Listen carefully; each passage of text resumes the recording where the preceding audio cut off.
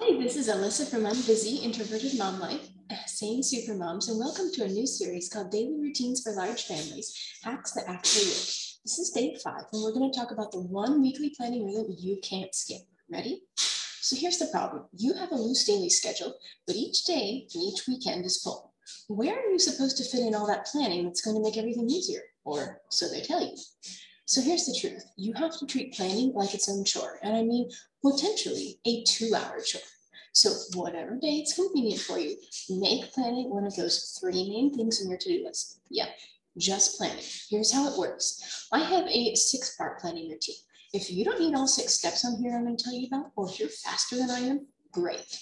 But I personally need 2 hours split up into 2 parts because my brain gets tired of making decisions. So here's what I do in case it helps you. First, I select my outfits for the week because that's easy, just something to get me into planning. If you're not into fashion or you love spur of the moment mood dressing, skip this. What I do for this is I just run over my calendar, the weather, and what's going on so I know what days I'm out of the house, need pockets in my skirts, that kind of thing. Second, I grab the menu plan. Which dishes sound nice this week? Which ones do we already know we're eating? Weekly pizza night, anyone? Which days do I need something really quick? That sort of thing. Third, I pull all the pantry ingredients for these recipes. This doesn't mean I take them physically out of the cabinets. This means I check, do I actually have the things already at home? What do I need to buy? So this is the stage that actually makes a difference to your grocery list. You have to check out whether you've got frozen broccoli or enough sesame oil for that stir fry, or the right kind of noodles. And if you don't, you know it's going on the grocery list. So by the time you're done, you've got a customized, don't forget this, grocery list for the week. So you can make every single meal you picked. No more, oh, we wanted calzones, but I didn't buy the olives, that kind of thing. Now, step 4, and don't miss this one, is to think through your food prep for the week. Now that you've chosen the recipes, what meat thawing, veggie chopping, sauce stirring needs to happen when? What about marinades, bread sides, smoothies, desserts? If you can transfer each food prep task to your planner, you'll never live in the this meat is freaking solid land again. Yes, I admit this level of planning is kind of a lot, but this is what's really going to smooth out your day. You know exactly which morning you've got to thaw the roast to be done by Friday. You know if you need the marinade today or tomorrow, and you know if you let yourself, giving yourself a note, oh, and I do need the marinade, but it said 12 to 24 hours, so I have a little wiggle room. Now, step number 5 is double checking your calendar.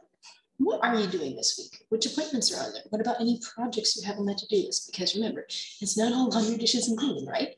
There are some pop-up things from your calendar. So get all these to-dos and the back planned everyone out the door times for them on your to-do list. It's not 10 o'clock we're at the park.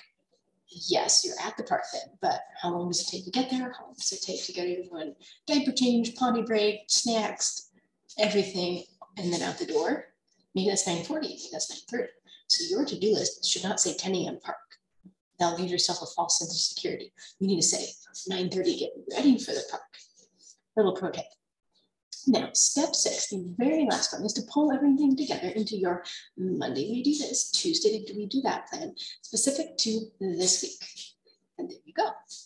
So your bite-sized action step for today, since this was a lot, is to admit, yes, weekly planning is a thing. So for today, all I want you to do is pinpoint which day of the week works best for you to do this kind of rhythm. When do you have the brain power to tackle this comprehensive list of what goes when?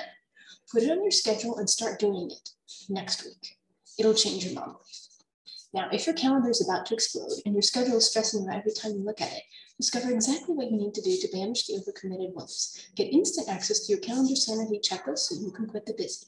It's time to de-stress your schedule right now. Go grab your checklist from the description below. That's it. Have a wonderful day.